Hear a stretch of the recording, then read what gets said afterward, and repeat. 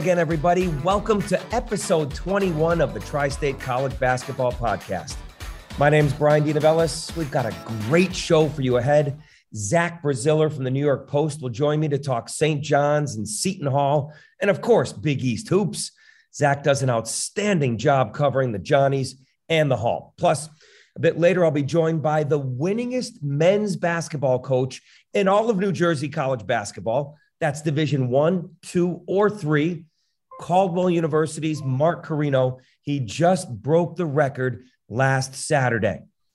All right, so we've got a great show, but before we get to Zach and Mark, I'd just like to say I appreciate everyone who's been downloading and listening to the podcast since I started it in March. If you get a chance, please subscribe to the Tri-State College Basketball Podcast on Apple or Spotify. Tell your friends about it as well. I'm really hoping to build this. I love college hoops. I love college hoops in a tri-state. I have a passion about it. So do you. That's probably why you're listening. We'll try to keep giving you the news, the information, and the opinions on college hoops that you're looking for. So we'll try to grow it together, and please give us a follow, subscribe to us, and we'll see where it all goes. All right. Now, it is my pleasure to welcome Zach Braziller. He was at Gamble Pavilion on Wednesday. He is a person who knows St. John's and Seton Hall inside and out. Zach, welcome to the podcast, and it's a pleasure to have you on. What's up, Brian? How are you? I'm doing very well. A lot better than Seton Hall and St. John's are. Whoa, what's going on over there, Zach? Everything okay? I don't know. There's always crazy stuff going on in this story. Sorry about that. All right. Sounded like the fire truck was in your living room there. I love it. Nah, just driving by. So listen, you're right there in Queens. You're at the pulse of St. John's. What is their mindset following these heartfelt and hard-fought losses, and most recently that overtime loss to UConn? Obviously it was a really tough loss to UConn. I thought it was actually St. John's best performance of the season. I thought, they were down double digits a few different times. They came back. They actually went ahead with 4.8 seconds left on a Julian Champagnie three-pointer. And then, they just couldn't get a stop on that last possession. They got a bad break where Dylan Adewusu tipped out a home run pass out of bounds. If he catches that or the ball stays in bounds, they probably win. So, but as frustrating as that loss was, to me, it was a step in the right direction. It was a good performance. And, I feel like they are getting better. They played about 25 good minutes against Providence. I felt they played a lot, played much more of a complete game against UConn. Now, look, they really don't have much of a resume at this point. Their best win is Monmouth, did beat DePaul at home. So they got to get going here, but I do think they're at least going in the right direction, at least starting to, after these two performances against two pretty good teams on the road. So, all right, before we get to that, because so much I want to talk about with their record and what they've done so far. I mean, this game, what other positives can you take out of it? Obviously, the comeback, it was meticulous and methodical. And, you thought that UConn was in control of that game, and they just kept chipping away. I liked what I saw out of not just Champagnie, but Aaron Wheeler, put in a nice defensive game and offensive game before he fouled out. Yeah, Wheeler all of a sudden is kind of finding it. He was a transfer from Purdue who they'd be really disappointed. All their transfers have been up and down, but he had, I had really high expectations for him. He had been very disappointing, but then he played a good game against DePaul, and he had 15 at Providence. He had 13 and 7 against UConn. He's starting to hit the three-pointer. He's always a guy who can shoot. His emergence, if he could become at least a consistent secondary or third scorer for them, would be really significant. He was one of the big positives to me in these last two games. If he could kind of become consistent, a consistent threat on the perimeter, a guy who rebounds the ball, I think that could be very significant for this team. And Adewusu, since he's been inserted into the starting lineup, he's like instant energy. Yeah, he's a guy who was kind of very lightly recruited. He was a 2-star recruit, and he had a solid freshman year, and he's been good this year. He can be a little sloppy. They're having him handle the ball a lot. He did, turnovers are an issue. I didn't think he played very well against Providence UConn. Now he does provide you with some offense, and he can defend, but he's got to cut down on his turnovers. I believe he had 8 turnovers in those 2 games, and that's just something that they can't afford. He's got to become better at handling the ball. Turnover margin is something that St. John's is very good at. So it's surprising for a team that leads the Big East in, turnover margin, for them to be so careless with the ball. Is it their opponent, and who they're playing at Providence and at UConn on the road? Does that have something? No, I mean, this team has not been great. Mike Anderson's teams usually, like you mentioned, they have this great turnover margin because they create a ton of turnovers and they take care of the ball. This team is creating the turnovers, but it is not taking care of the ball nearly as well as some of his past teams. Now, it has gotten better recently. It was, that was a huge issue earlier in the year. I know their turnovers are down. I think they're at about 14 a game now. It was higher earlier in the season. So they are getting better in that area. But the areas this team has really struggled, and that's kind of rare for Mike Anderson's team, is committing too many turnovers and not scoring enough in transition.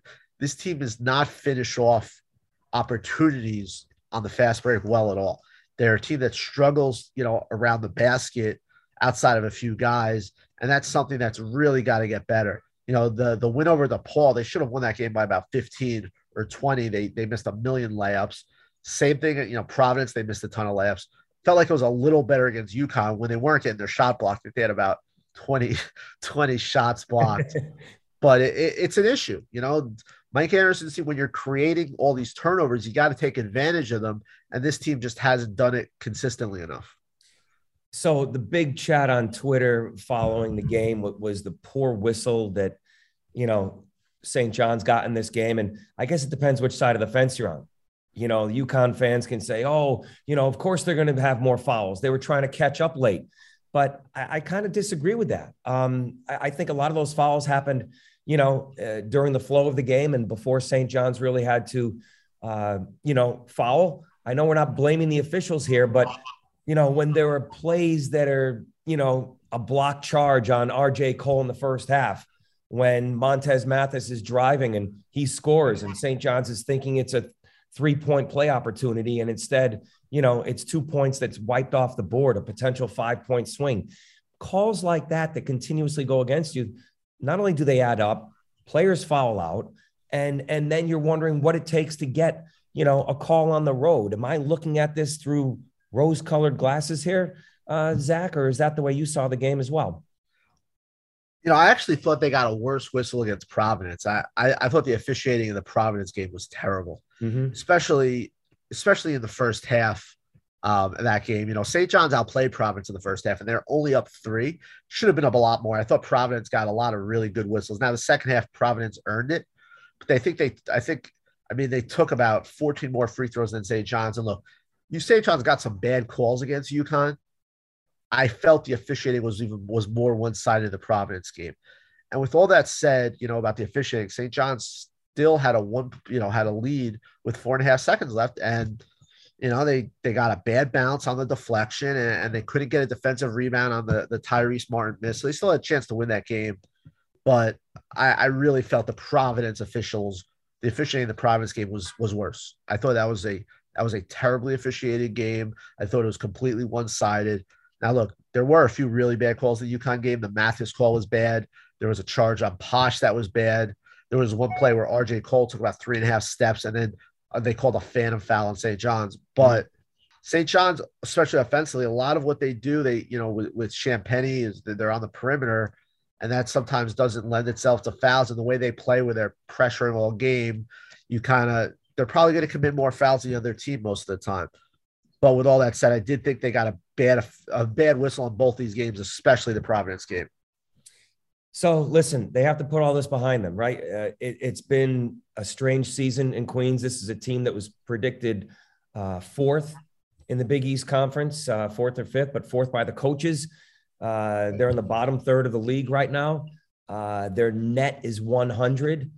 They haven't won a road game yet, 0-3 on the road, an awful quad 4 loss to Pitt. As Yogi Berra used to say, it's getting late early around here, Zach, and their schedule coming up right after this Georgetown game on Sunday, which is a must win for this team. I mean, it's brutal at Creighton, home and home with Seton Hall, at Villanova to end January. And then they host Providence. I mean, there's no soft part of the schedule coming up. You know, if they don't start winning some games, it's going to be awfully hard to make up these games come February, especially when, you know, these COVID makeups happen. Yeah, I mean, now look, they just came off playing two of the better, better road teams in the league. And look, the way the league is there aren't a lot of soft spots, which you can look at it two ways. It makes it tough, but it also gives you opportunities. Like St. John's doesn't need a lot of soft wins right now. They need to build up a resume, which they really don't have right now. So while the schedule, I agree, is tough, it presents you opportunities that they really need to take advantage of. You know, this obviously, look, Georgetown, it sounds like they're going to be without their two starting guards, Harris and Carey. I know they got blown away by Butler at home yesterday. I fully expect St. John's to win this game and to win it handily. If they don't, to me, it's a really bad sign, especially when you consider, they played a really good game against UConn. They played a good game for about 25 minutes against Providence. So to me, you're seeing progress, and Mike Anderson's teams usually do get better as the year goes on, especially by February. They usually hit their stride. Last year's team started 1-5 in the Big East and nearly made the tournament. So I think they're they are headed in the right direction, but they really need a kind of a stress-free win on Sunday to start to build some momentum. And then look, you go to Creighton. Creighton's a tough place to play. There's no doubt. I think Creighton's overachieved. I don't think they're as good as their resume. I don't think they're as good as their net. I don't think they're as good as their record. I think that's a good matchup for St. John's. Creighton likes to play fast, which is, really plays into how St. John's wants to play. I don't think Creighton has anyone to guard Champagny. I like Posh against Nemhart, two guys who kind of play similarly. So I actually, I think if St. John's can build up some confidence Sunday, maybe they go in, they could get their first quad one win at Creighton. I think that's a game where I think St. John's matches up well with Creighton. But first they got to find out, they got to beat Georgetown. To me, they got to do it handily just to really build off of this UConn performance. Listen, I agree with everything. I think you are completely you're taking positives out of everything, Zach, and I think you have to. The sky is not falling. You sound like, a positive optimist, which I am as well. So I'm listening to you saying, okay, opportunities. And suddenly if you win Georgetown, you get a little momentum on the road, like you're saying, get to 3, win at Creighton. Now you're 3-2 heading into back-to-back games against Seton Hall. And suddenly your season is headed in the right direction. I like that. Look, they clearly have fallen well short of expectations. I don't think there's any doubt about that. They've lost 2 really close, tough games on the road to Indiana and UConn. If they win those 2, or if they even win one of those, this season has a very different feel to it. But they have they're 1-2 in the league. They've played 2 of the best teams on the road in the league. They have 17 games left. They have a ton of opportunity. The league did St. John's such a service this year with how it played in the non-conference, because if the league wasn't as good, St. John's would be in a huge bind to make the tournament. Mm-hmm. With the net of 100 and some of these losses. But the fact is, they have a ton of opportunities. They have a ton of opportunities at home. If they win their home games and they find they could get 3 or 4 on the road, they're probably going to make the tournament. Now, is this team good enough to do that? I don't know that. We don't know that. But they do have 2 of the best players in the league in Champagny and Posh. They, to me, are better than what they've shown us so far this year. And I think Wednesday was kind of the start of that, because the way that team played is kind of the formula. They have to play that way. They have to play that hard. They have to play that well defensively. And if they do that, they're gonna win their fair share of games. All right, you gave us some great insight on St. John's and where they are and what they have to do. Seton Hall, just when we think that maybe they're the best team in the Big East, the deepest team, the most talented team, they forgot there was a first half last night against DePaul, and they dug themselves such a hole that they nearly pulled a rabbit out of their hat and fell short. I think the DePaul game is not only a wake-up call, but it's a lesson to learn in this league. You better bring it for 40 minutes, and you better bring it against every single team, because otherwise you can lose this game, whether you're at home or on the road. Especially on the road. I mean, you have to shoot. Like, now, you probably get away with it against Georgetown, but that's the only team. Anyone else, you don't bring it and you don't, respect them. And clearly, Seton Hall did not. Thought they could just, roll the balls out yesterday and win that game. Any team in this league, especially on the road, you do that, you're not going to win. The league is incredibly deep. It's really tough. And that's clearly what happened here. Seton Hall played about 10 good minutes, 10 hard minutes, and that's not going to get it done. And look, I think a few people I've seen a lot on Twitter are, you lost to DePaul. Like, DePaul's not that bad. Right. DePaul's got players. I know Freeman Liberty got hurt in the second half, but they have other guys, David Jones and Jalen Terry. Like, they are not a bad team. They're now a top 100 net team. They beat Louisville. They beat Rutgers. Not that either of those teams are, great, but they're still quality high majors.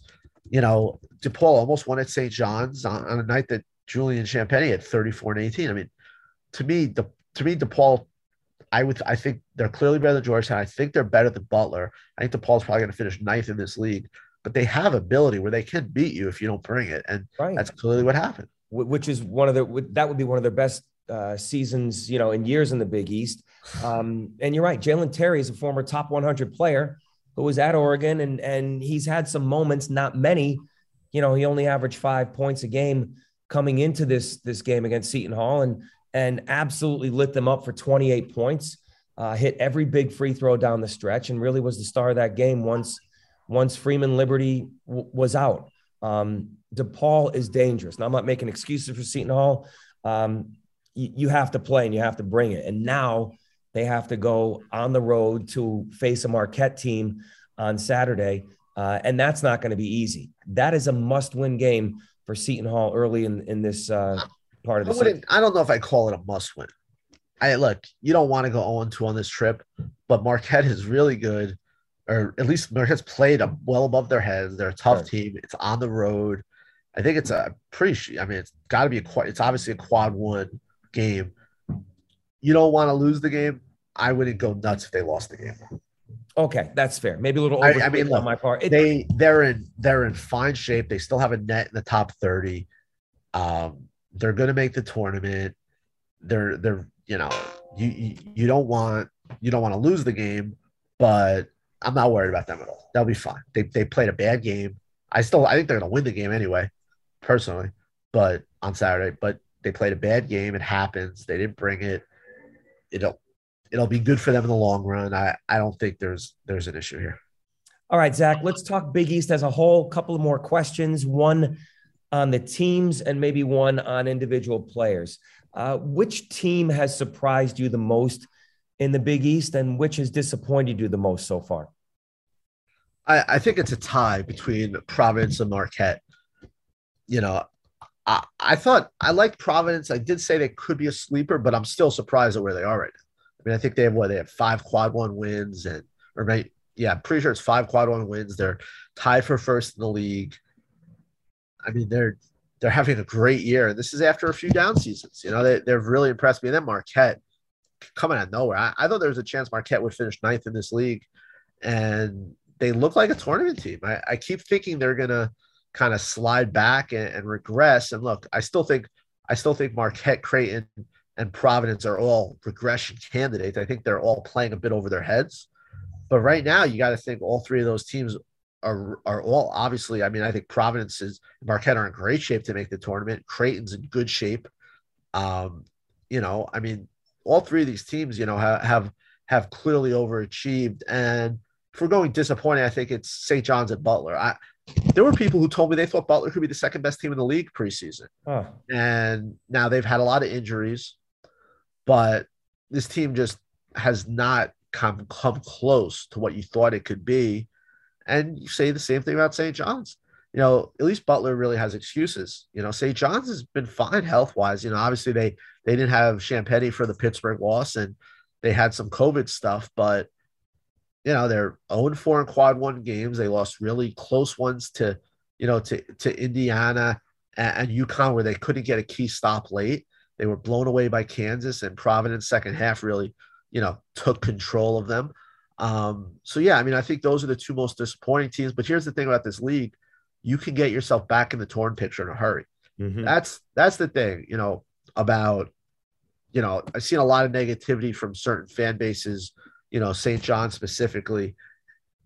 A few good, a 3-1 stretch, and all of a sudden you're looking good because there are just so many opportunities for good wins. The league's non-conference schedule this was so important. I think this is a 17 team.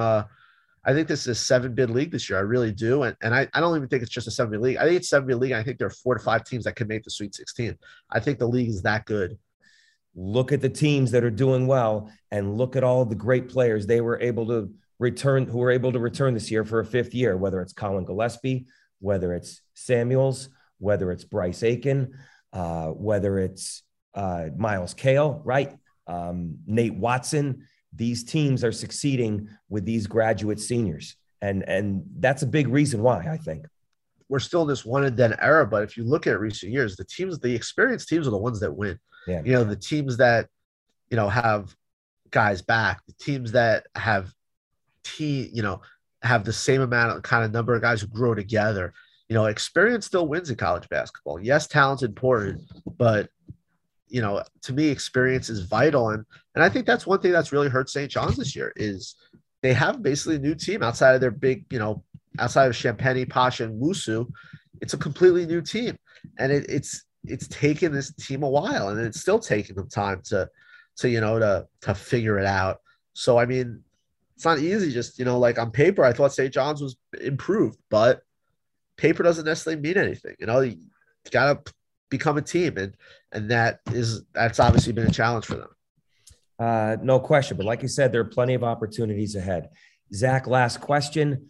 Obviously, like you said, there are another 15 league games to go for a lot of teams, if not more. Can we even begin to think of who might be the Big East Player of the Year? Or is it too early for that? I mean, they're contenders. I mean, Sunogo is clearly a contender. I think Champaign is a contender. St. John's really turns it around. He's having a fantastic year. I think Gillespie is probably the leader at this point. They love to give it to the best player on the best team. Watson is obviously in the mix as well. I don't really see a Seton Hall guy because they don't really have one guy. They have like 3 or 4 kind of leading guys. It's always, sometimes it's a different guy every night for them. But yeah, right now, my 3 top guys would probably be Sunogo, Watson, and Gillespie, and then Champaign is lurking if St. John's could really make a run and have a really good league season, just because he's averaging over 21 a game. He's got career highs in rebounds and assists and steals, and he's shooting a career high best over 40% from 3. So I wouldn't forget about him if St. John's ends up somehow working its way into the top 4 here. But right now, I think the 3 leading contenders are Sunogo, Gillespie, and Watson. I would tend to agree. Winning breeds awards like that. I would put Gillespie 1. I would put Sunogo 2, and right behind him with Watson. But a lot of games to be played, and boy, it is getting fun, Zach. Hey, yeah, I've had a lot of fun talking to you. I appreciate you coming on the podcast, and I will see you at a game very soon. Probably those St. John's Seton Hall back to back on Saturday and Monday. Those are going to be fun. Yeah, definitely, man. Cool, man. I'll be in touch. All right. All right, Zach. Thanks for coming on. Talk to you soon. To you later. All right. That's Zach Braziller from the New York Post. Does a fantastic job covering St. John's and Seton Hall. Boy, 2 teams that thought that they were going to be right in the thick of things in the Big East Conference. Seton Hall is there, but COVID has kind of dug them a little bit of a hole, and now they have to try to pick up the pieces and win at Marquette just to get back to 3-3, while St. John's has certainly underachieved to this point. But at the same time, as you heard Zach say, there are plenty of opportunities that lie ahead for St. John's to not only get quality wins, but get wins that build their resume and get wins that get them back into the top half of this rugged Big East Conference. The fun has only just begun in the Big East. All right, let's talk D2 hoops now, NCAA Division II basketball here in New Jersey. And that means the Central Atlantic Collegiate Conference. Home of Caldwell University, Saturday, January 8th, history was made here in the Garden State. If you didn't hear about it, it was big news because when Caldwell defeated Holy Family University 61-55, that was win number 604 for head coach Mark Corino, making him the winningest men's basketball coach in the state of New Jersey. That's Division I, II, or III. He is at the top, Mark Corino. The record formerly held by former Stockton University head coach Jerry Matthews. This is Corino's 34th season at Caldwell. He started in 1988. He has coached 5 seasons at Bloomfield College, 34 at Caldwell, so 39 years in total. And we're going to talk about that right now because it's my pleasure to welcome to the Tri-State College Basketball Podcast, Mark Corino. Coach, thank you for coming on and congratulations. What a moment for you, Caldwell, and New Jersey NCAA basketball. Well, Brian, thank you very much for having me. I appreciate your words. And it's a pleasure to be with you this afternoon. The pleasure's all mine, Coach. I mean, when that buzzer sounded, all right, you knew leading up to it that this could be the night on Saturday against Holy Family. But when that buzzer sounded, you knew you won. You knew you had the record. What's going through your mind? Well, I got to tell you, the first thing that went through my mind is, that this was a long time coming because unfortunately, with COVID last year, we only played a handful of games.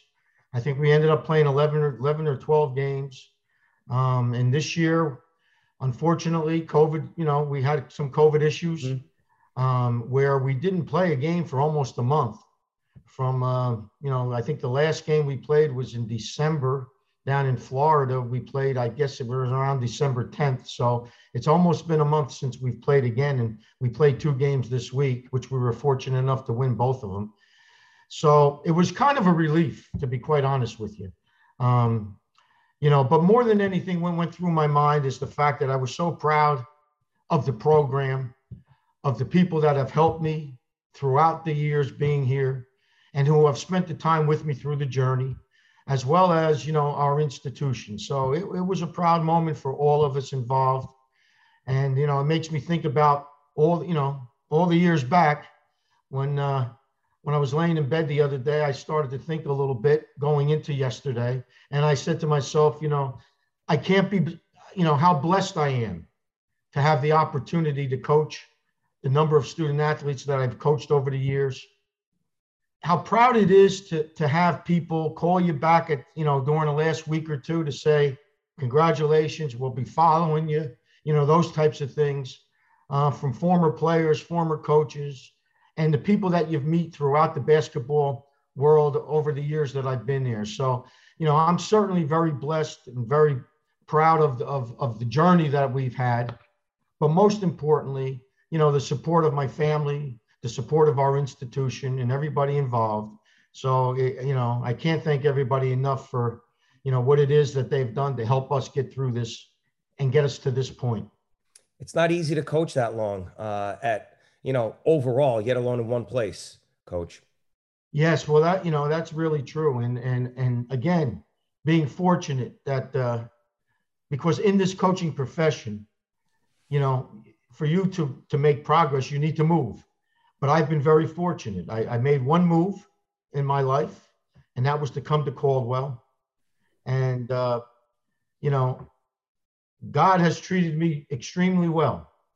And at this place, we've had our deficiencies, as everybody does, but we certainly have had a great amount of support. And I can't thank the people enough for being supportive and providing us the opportunity to do what we do here. And, I'm blessed to have that opportunity. And Mark, you have a special relationship with your athletic director, as I understand it. Pretty close relationship, as a matter of fact, because you are the athletic director. So take us through that story and how you do it, not just as athletic director, but assistant vice president. As we were talking before we started the podcast, you came to Caldwell not necessarily to be the head coach, but to be the athletic director. And here you are 34 years later, holding the title of assistant vice president, athletic director, head coach. That's not very common. So how do you do it? Well, I have to be honest with you. It's the only thing that I've known. And people ask me that question all the time, and we do it because it's what I know. It's what we do. But I keep looking back at it and I say I'm lucky because the administration allowed me the opportunity to do that. And when I first started, as you mentioned, I came as the athletic director. It was an all-women's school the year before I got here. It went co-ed. They wanted to establish an athletic department. So I was the first full-time athletic director that they hired. And when I took the coaching job, my first year, I thought I would coach a couple of years and then obviously give it up and just use my energy and times on developing an athletic department. At the time, we only had a few women's sports. Men's basketball was the first men's sport that was added. And we were an NAIA school at that point. And then what we ended up doing was obviously continuing to grow as an institution. The athletic department grew. We started adding sport after sport. We went from being a school with having 3 or 4 intercollegiate programs to today having 17 intercollegiate programs, going from an NAIA school to an NCAA double Division II school. So the growth process and the challenges along the way, for me is everything that kept me going. But the point, to answer your question, I'm very fortunate to have a great amount of staff members on both sides of the fence, so to speak. On the administrative side, I have 3 or 4 different associate and assistant athletic directors that handle a lot of the operations. I have 3 assistant coaches on the men's basketball side that I trust, that I give a great amount of responsibilities to. So, I have a great staff on both ends of the fence, so to speak, that allow me the opportunity to do what I love, and that's coach, as well as obviously be a leader and be a leader of people. And I look at my staff as one team, and I look as the men's basketball as another team. So I'm fortunate to be able to coach in both teams and to develop some leadership qualities in everybody involved. And that's what I try to do on a daily, regular basis. And as you said, people say, well, how do you do it? It's the only thing I know. And again, with the support of home and my family, I've been in a position, fortunately, to be able to do this. But I have to tell you, it doesn't get easier. And over time, society has changed. Not only the student athletes have changed, but society has changed. And so therefore you have to change with it. And I think, I try to do my best to change and to keep up with the times.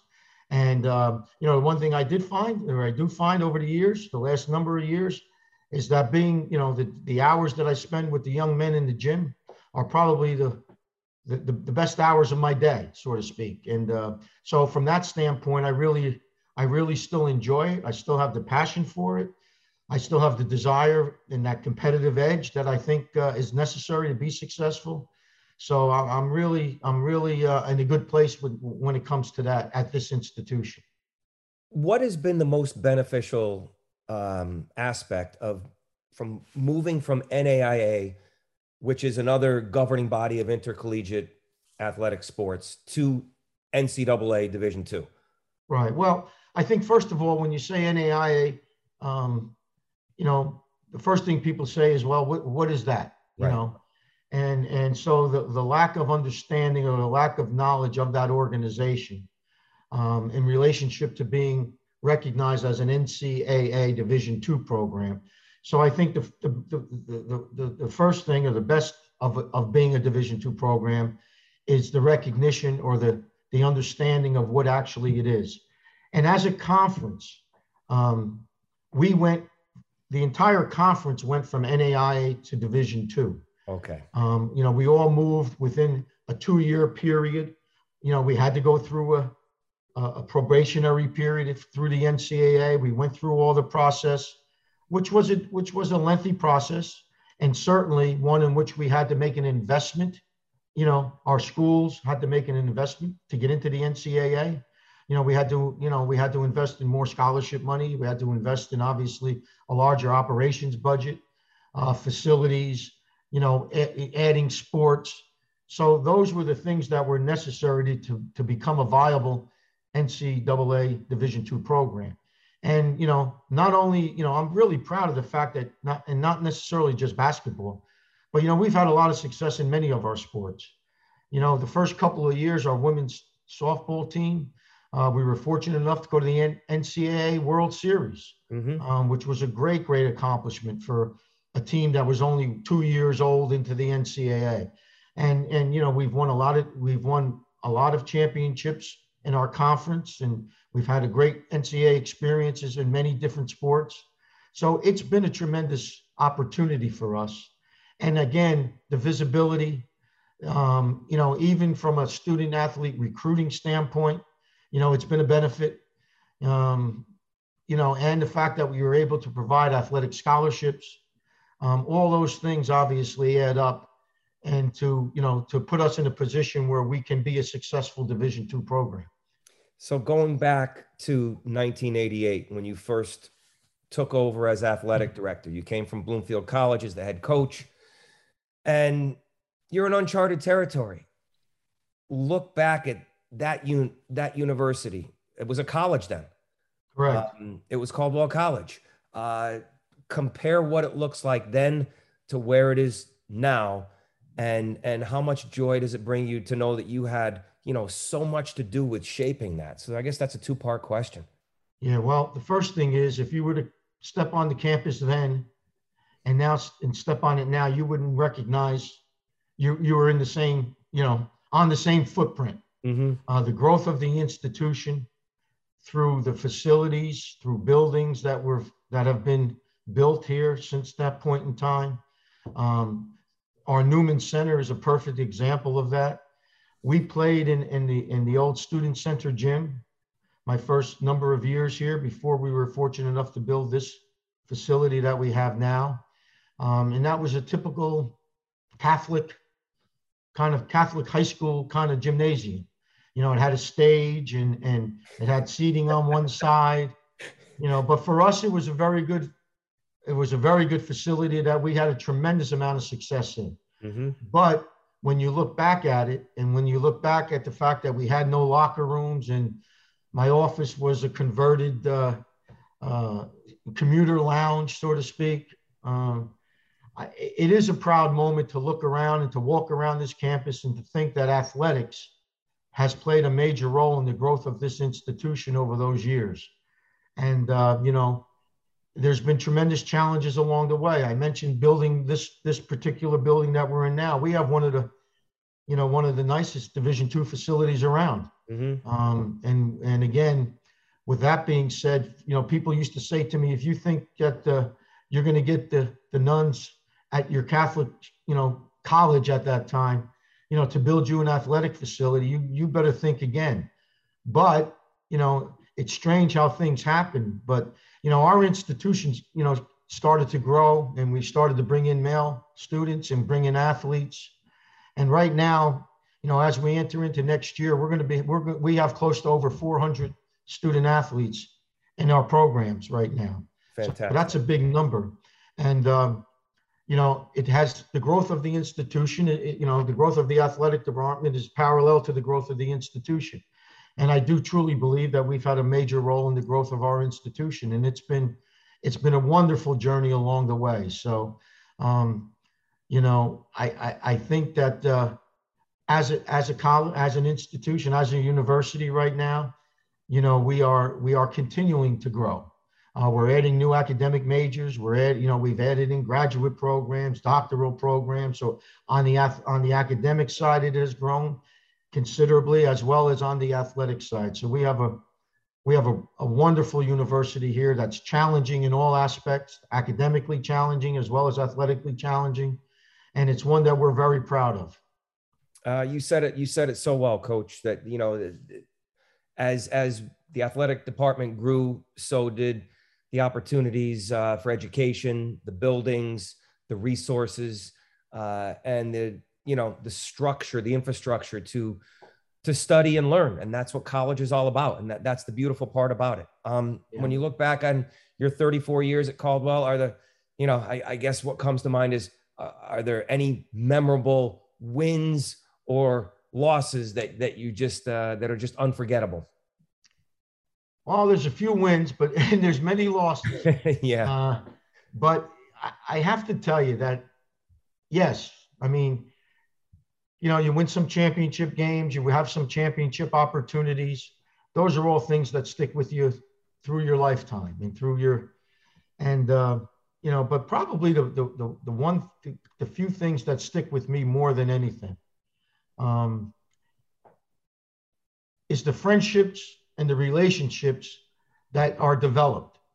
I have guys that played on my first team here that are now considered my best friends. And, they're in their 50s now or whatever. And, we're still in touch. And I think, not only, and I say it from the first teams, but it's throughout. So to me, those are the most important things. And I try, we can consistently try, we look at it as being educators. Coaches are educators, and in this environment. And with that being said, you try to educate them about life and, the qualities that you need to have to be successful athletically, in regards to being a team player, in regards to making sacrifices and being committed to something, and the work ethic that's necessary, to be successful on a court or on a playing field. Those are all qualities that will put you in a position to be successful in whatever walk of life that you establish. So, that is the groundwork, so to speak, of what and how we go about our business here. To develop them as human beings is the most important thing, and to prepare them for what it is that they have to do in their future. Those are the things to me that I get the greatest reward from, to see their successes with their lives and to see their successes with their families now, and to see those kids have their children and bring their children to our games. When I see that, or when I invite them into the locker room to speak to the guys that are here presently, to me, those are the things that really stick out with me, and that are the things and what keeps you going, So if you talk about wins, yeah, we had some nice wins, championship wins. We've had some teams, Division I wins that stick with me over the years. You knocked off some Division I teams, really? Yeah, we've had a few. We usually play a few a year. Okay. The last year or so, it's been a little bit difficult, but, before COVID, we had a game against Norfolk State. We played Monmouth, Norfolk State in a tournament. We've played, Seton Hall, Rutgers, a number of games. And actually, one of the things that probably from a career standpoint that sticks out with me more than anything is the fact that we've had the opportunity to play at Notre Dame a few years back. And we had a wonderful trip. We played Notre Dame on a Thursday and then played DePaul on a Saturday. So those are the experiences, not only for me, but for the kids that are in the program that are life remembering things, Sure. Who could say they're going to South Bend and play them? How did you orchestrate that road trip, Coach? Notre Dame and DePaul. Well, I had an assistant with me at the time, a gentleman by the name of Dennis Gregory, who unfortunately passed away while working for me. I don't know if you know Dennis. Yes, he many years at Rutgers. What a and he was a friend he was a friend of mine for years. And He was at Rutgers as an assistant, and then he worked with me here as an assistant athletic director when he passed away suddenly a couple of years back.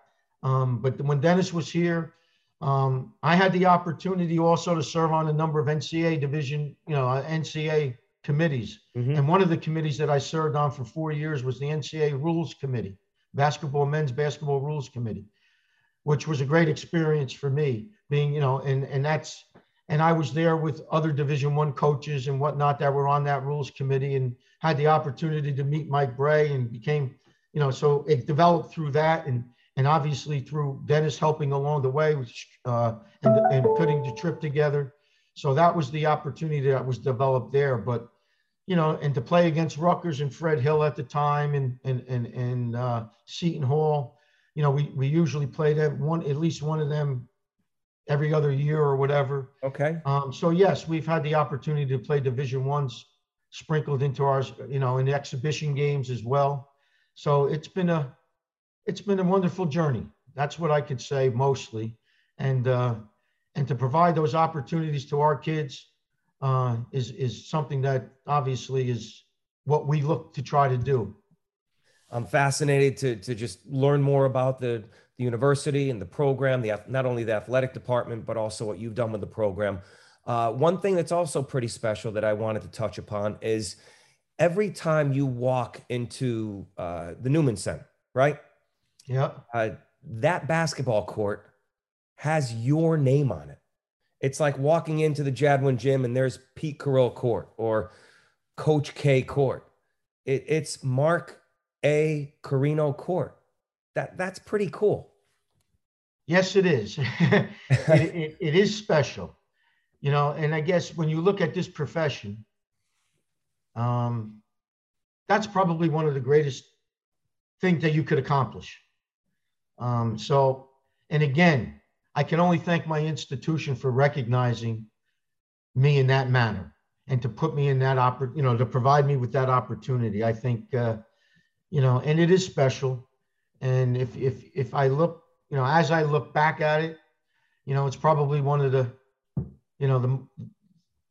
one thing that I'm probably proud of more than anything is the fact that people thought enough of me and what we have done here, to provide me with that special honor.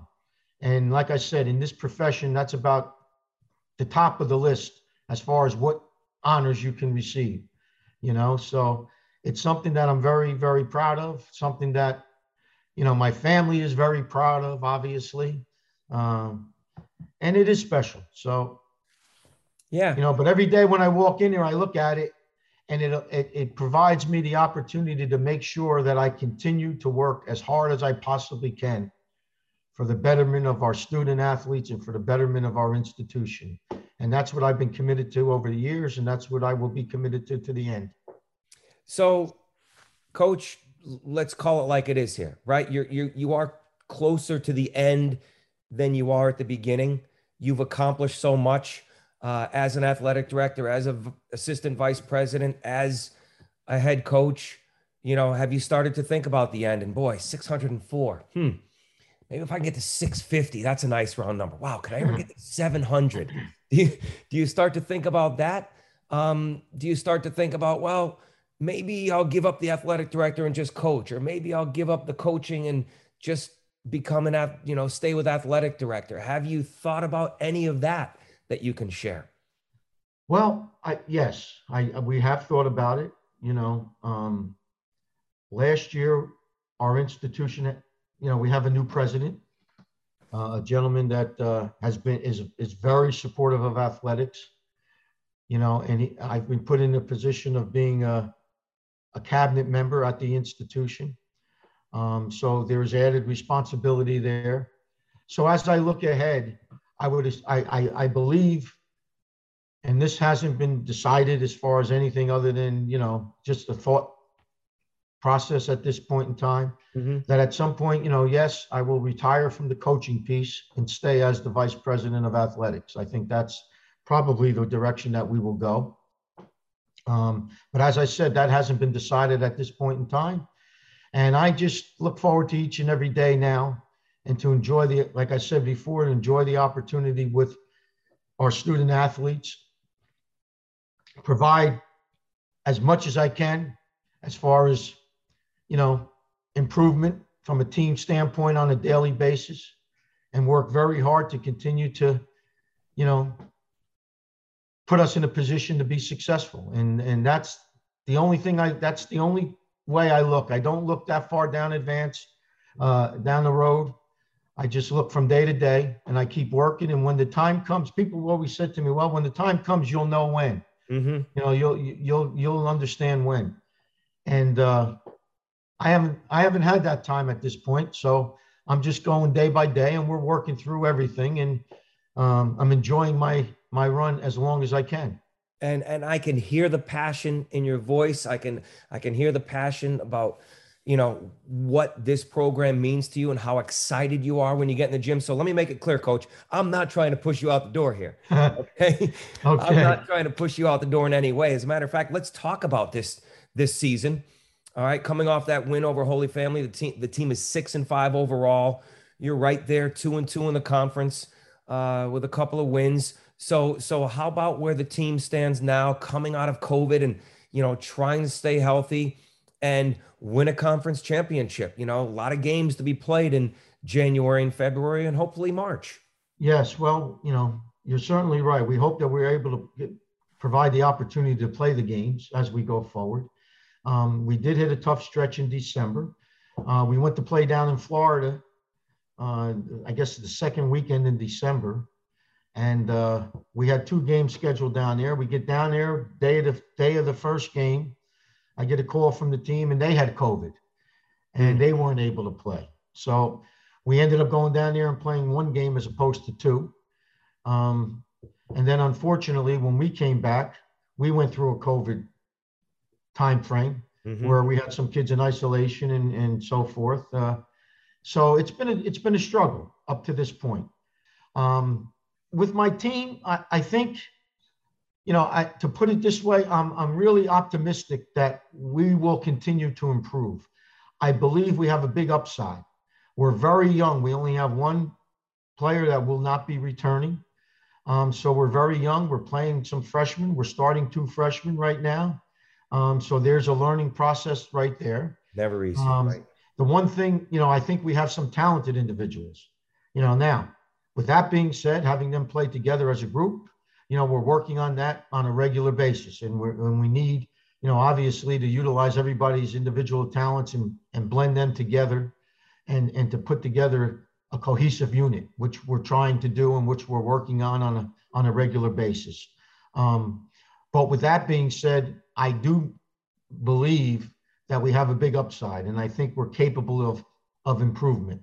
A positive I try to tell these guys is that, fortunately this year, our conference tournament is being played at our facility. So we got to work our butts to get there, and that'll be an advantage if we can get there.